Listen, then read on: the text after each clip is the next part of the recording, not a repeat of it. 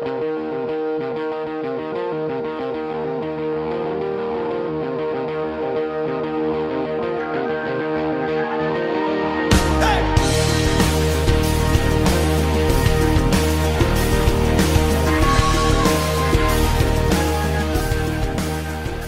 welcome to another episode of the Mark My Words podcast, where we mark the words of Dutchess County Executive Mark Molinaro, now available on iTunes. I'm everywhere. all over the place, maybe kind of, sort of, soon to be statewide, but that's a couple years away. Right now, we'll just see who listens. Exactly. We'll stick within the borders of Dutchess County and maybe the Hudson Valley as a whole. Okay, it's a deal. But I of course, am Brodigan, and I'm joined as I am each and every week by Dutchess County Mark Molinaro. Welcome. Well, I'm happy to be back. Thanks a lot.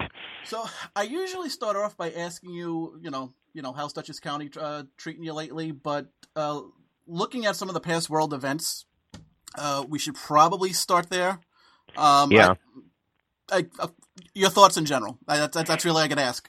No, I appreciate that, and I think like every other American, the last week has really been a very troubling and in a lot of ways a very sad several days. I certainly extend my prayers and thoughts and have consistently to the families of all of those lost over the last several days.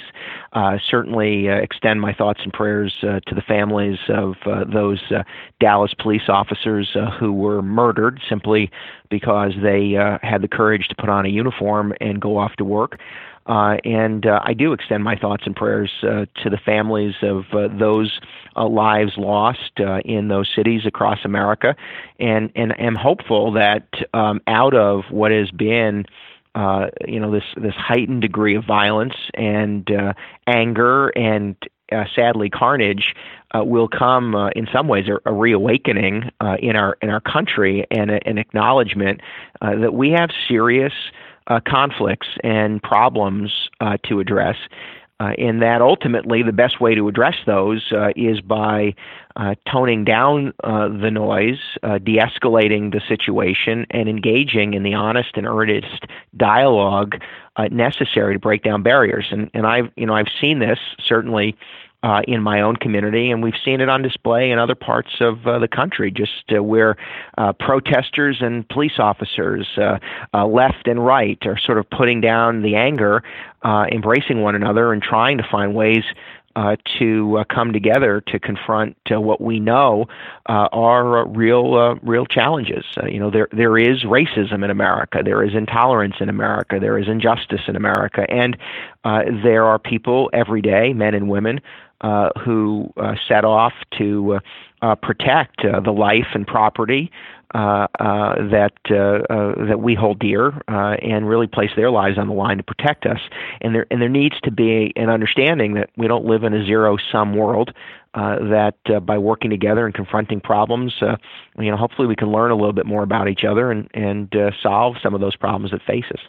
I mean, how would you recommend, or what do you think is the best way to start having those conversations, especially since, and this is a weird thing for your social media advocate to be saying, but for every one person who's willing to sit down and have that conversation, you turn on social media, you turn on Facebook, you turn on Twitter, and there's about 11,000 who just want to just tweet anger and hatred and basically just get last word itis 140 characters at a time. It's funny. I'm like all those other people who sometimes, talk about the ills of social media, and of course, I'm one who uses it, and you help me use it, and we've seen the benefit of social media, not only being able to communicate, instantly around the world, but we have been able to now see in full color what fear looks like, what anger looks like, what violence looks like, and in some ways, I trust it has shocked people into perhaps coming, to the realization that there is too much of that in this country, and we ought to address it. I would also say that I don't know that I should blame, or any of us should only blame social media as one of the problems. It is an outlet that people who are angry and frustrated use, and in this scenario, right, angry and frustrated use to communicate that anger and frustration. And what I think leaders need to do, and by the way, leaders are not those with offices. Some are. I mean, there's certainly people in elected office who are leaders, and there are some in elected office who aren't.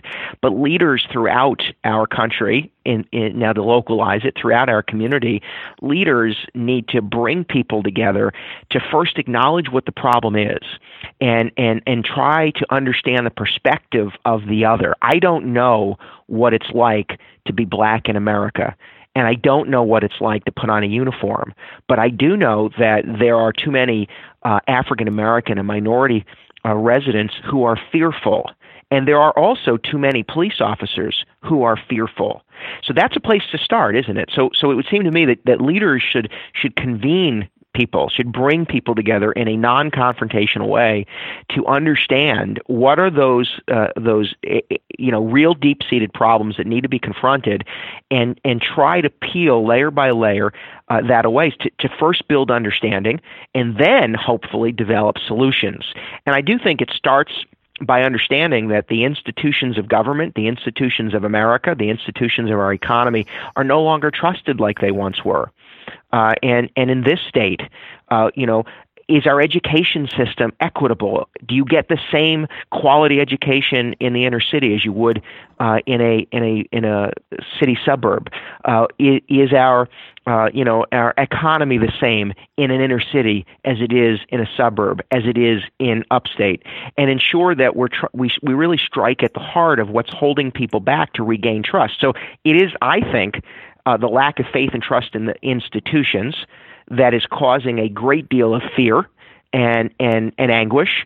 It is inherently the concerns and reality of racism and intolerance, and the fact that we overburden law enforcement with sort of the responsibility for doing much more than maybe law enforcement should be responsible for doing, and really engage, I think, in the heavy lifting of addressing the anger and frustration and try to convert that into action in a productive and nonviolent way. And I do think leaders have to really spend more time listening and bring people together to have that serious dialogue and identify serious steps and serious solutions. I'd like to think we're trying to do some of that in my county. I acknowledge that we don't have the same tensions that perhaps others do, and that's just a demographic reality in this community. But we're educating and training law enforcement with crisis intervention training. I think every police officer in America should have CIT training. It helps to empower law enforcement officials to understand the value of community policing, understand the importance of de-escalating situations. I think that there needs to be greater interaction between the community and law enforcement so that there is a healthy respect for one another. I think that we need to speak about the inequity within the education system and the lack of job opportunities for people. And are we training young people to be competitive today, or are we educating young people without concern for whether or not they'll get a job? Are we certain that we're providing opportunity to individuals so that they can succeed in their own lives? And I think it's important that we be about the business of empowering individuals to ensure that they're not dependent on government, but rather empowered really to achieve success. And that takes a great amount of effort. And I think there are too many elected officials who don't want to engage in that. And I don't want to define myself as one of them. And I apologize. I rambled on a bit, but it's not at all. Not at all. Yeah. Yeah, it's one of those that, I sit down. We had a forum last evening organized by the NAACP. When you listen to this, it'll be a few days ago. But it was an interesting dialogue of people who just want to figure ways out to improve the quality and condition of life for everyone. It was law enforcement and African-American residents and Hispanic residents and white residents who just spent some time talking to one another. And hopefully those are the kinds of steps that we'll take to really reestablish trust and to ensure that there's tolerance, to tone down the violence, and hopefully create opportunity for people. Yeah, and there's no appropriate or proper way to now segue to Albany dysfunction. I guess other than to say like we'll No, continue to pray for America. let me segue you there, and that is just to say that the institutions of government need to be trusted, and we're not worthy of that trust just yet. The institutions of government in this state and around America, and the institutions that people rely on, have not yet earned or re-earned the trust and respect of the people, and that's a good place to start, because whether you're black or white, whether you're old or young, Republican or Democrat, you expect that the institutions that are established are trustworthy, are accountable, are responsive. And when that's eroded, it does create an environment where people just don't feel that their government is working for them. And New York is a prime example of that. We've been let down by far too many institutions of government, and there is too much hardship, too much difficulty in obtaining jobs. And that's why I think people want to ensure that the economic development efforts of this state and locally are working and that are functioning, and that they can have confidence that New York will rebound and there'll be opportunity for people. Okay. Well, speaking of that, and thank you for the save. When it comes to confidence in those institutions, and that the confidence in the government, how much confidence do you think it gives people when they finally released the 90-day late Startup New York report that's supposed to tell us how great the program's doing at 4 p.m. on Friday, the day before Independence Day weekend? Listen, no matter how you define it, redefine it, or try to explain it, it is a letdown. And that's not to say it can't work. It's to say that if it is working, we're certainly not showing it. And what I mean by that is that, listen, any economic development effort, anytime you take taxpayer money and spend it to benefit a private interest, there needs to be accountability. There needs to be an expectation of an outcome and the ability to measure whether or not you achieve that outcome. And I am for making use of the tools necessary to help grow the economy, so long as it's sustainable and so long that it's accountable. And if you don't miss your mark, if you don't hit your targets, the people should have their money back. And those are things we've done in Dutchess County. We've created steps to claw back public incentive, taxpayer incentive. And I would say to you, in the state of New York, the biggest problem when it comes to economic development is not whether or not we have the right specific tool to give a short-term benefit to a business. It's whether or not we have an environment where businesses can succeed, prosper, and grow. And we do not. Whether it's the inner city, suburbs, or rural parts of our state, we do not have a climate that is affordable, and that would allow businesses to succeed. And one of the things that I think the letdown with Startup New York is just that, where it's heralded as having the potential for great success, and after spending the dollars to promote it as a tool, it is not. Now, add to that the state comptroller's analysis of the Excelsior job program, and you see failure there. And that is that businesses weren't meeting the mark when it came to the expected job creation. And by the way, there was, even after certain announcements and agreements reached, there was an alteration of what that mark is. And again, in this state, I understand the need to create tools, and I want to use tools to benefit the people who live here. But if it is not transparent, if it is not accountable, if you cannot show the metric that you use to measure success, people won't trust it, and frankly, they have every right not to. At the end of the day, if you're going to expend taxpayer money to benefit someone, business or individual or organization, there needs to be that transparency or accountability, and if there isn't, then the program should not exist. Okay, so I guess the big question is, let's say, purely hypothetically speaking, you were in charge of a statewide initiative to help create jobs. How would you do Startup New York differently? Well, I don't, I wouldn't even start with Startup New York. What I would say, and what I would rather us focus on is how does business succeed in New York State? And right now, by the way, if you're a business succeeding in New York State, you're probably a pretty good business person, because it's a big burden to overcome to succeed in the state. We need to work with local municipalities. Land use decisions and the ability to move businesses in and out of a community are made at the local level, and we need to ensure that communities are making making and sending a clear message that this is the kind of economy and economic growth that they want. This is the land use and zoning and local laws that we need to move those projects forward. And then we can't tie businesses up to make it more complicated to get from application to approval when they're doing what the local municipality, whether it's the city of New York, the city of Buffalo, or someplace in the Hudson Valley or any place in between, if a municipality has clearly articulated its economic development vision, we cannot create obstacles when a developer applicant presents to us what we've asked for. There needs to be an acknowledgement that the cost of doing business in New York is too high. And I'd rather see us create a sustainable effort to drive down the total cost of doing business and living. That is making energy more affordable. That's making health insurance and general liability and workers' compensation more affordable. That's driving down the property tax. And you can't create a scenario where you're giving total income tax exemption, but not acknowledging that 70% in Dutchess County of the county property tax is driven by state spending. So you really have to confront those things in a sustainable way. And I believe there's a path there. And there's a path there, by the way, by working across the board with local leaders to ensure, and legislative leadership to ensure that we create a more equitable environment and a more affordable environment for businesses to grow.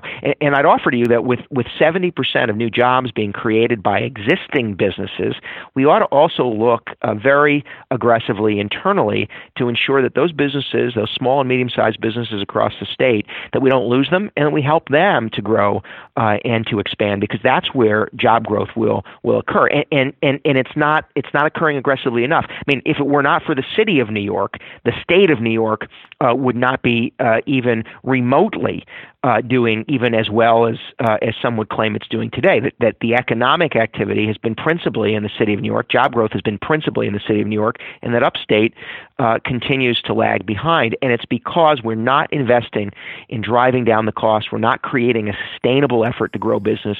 We're not driving down the cost of doing business and making it easier for businesses to move through a regulatory system that is overly burdensome. Well, hopefully, we're actually going to wrap up on a high note with a little Think Differently, Think Dutchess. To start with Think Differently, talk a little about Julie's Jungle. This is an amazing playground that fits right in with our Think Differently initiative.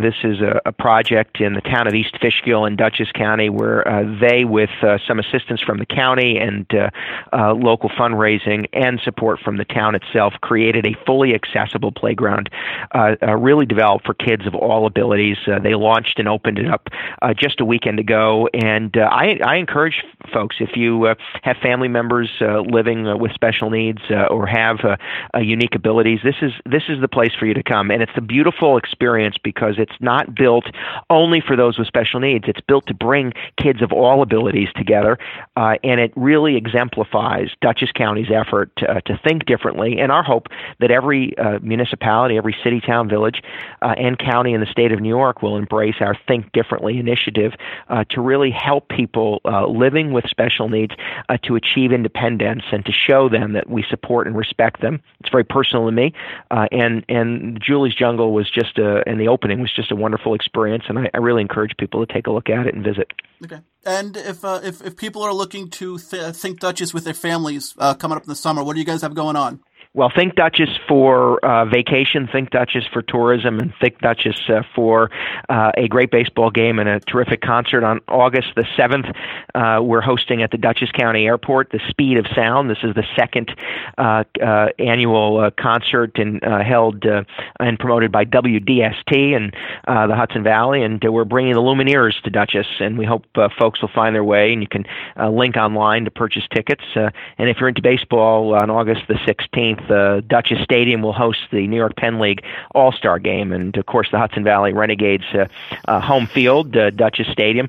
It'll be a great night out, and I encourage folks to come visit. And actually, the New York Penn League All-Star Game is a great opportunity for people from across the state, because your local minor league baseball team is likely to be sending players right here to Dutchess Stadium, and I encourage people to come out and enjoy a night at the Dutch. Let's end it there. County Executive, thank you. You got it. Thank you. Happy to do it. And thank you for everyone for tuning in to another episode of Mark My Words. Could follow the County Executive on Facebook, on Twitter, on Instagram, as I said before, now on iTunes. And we'll talk to you next week.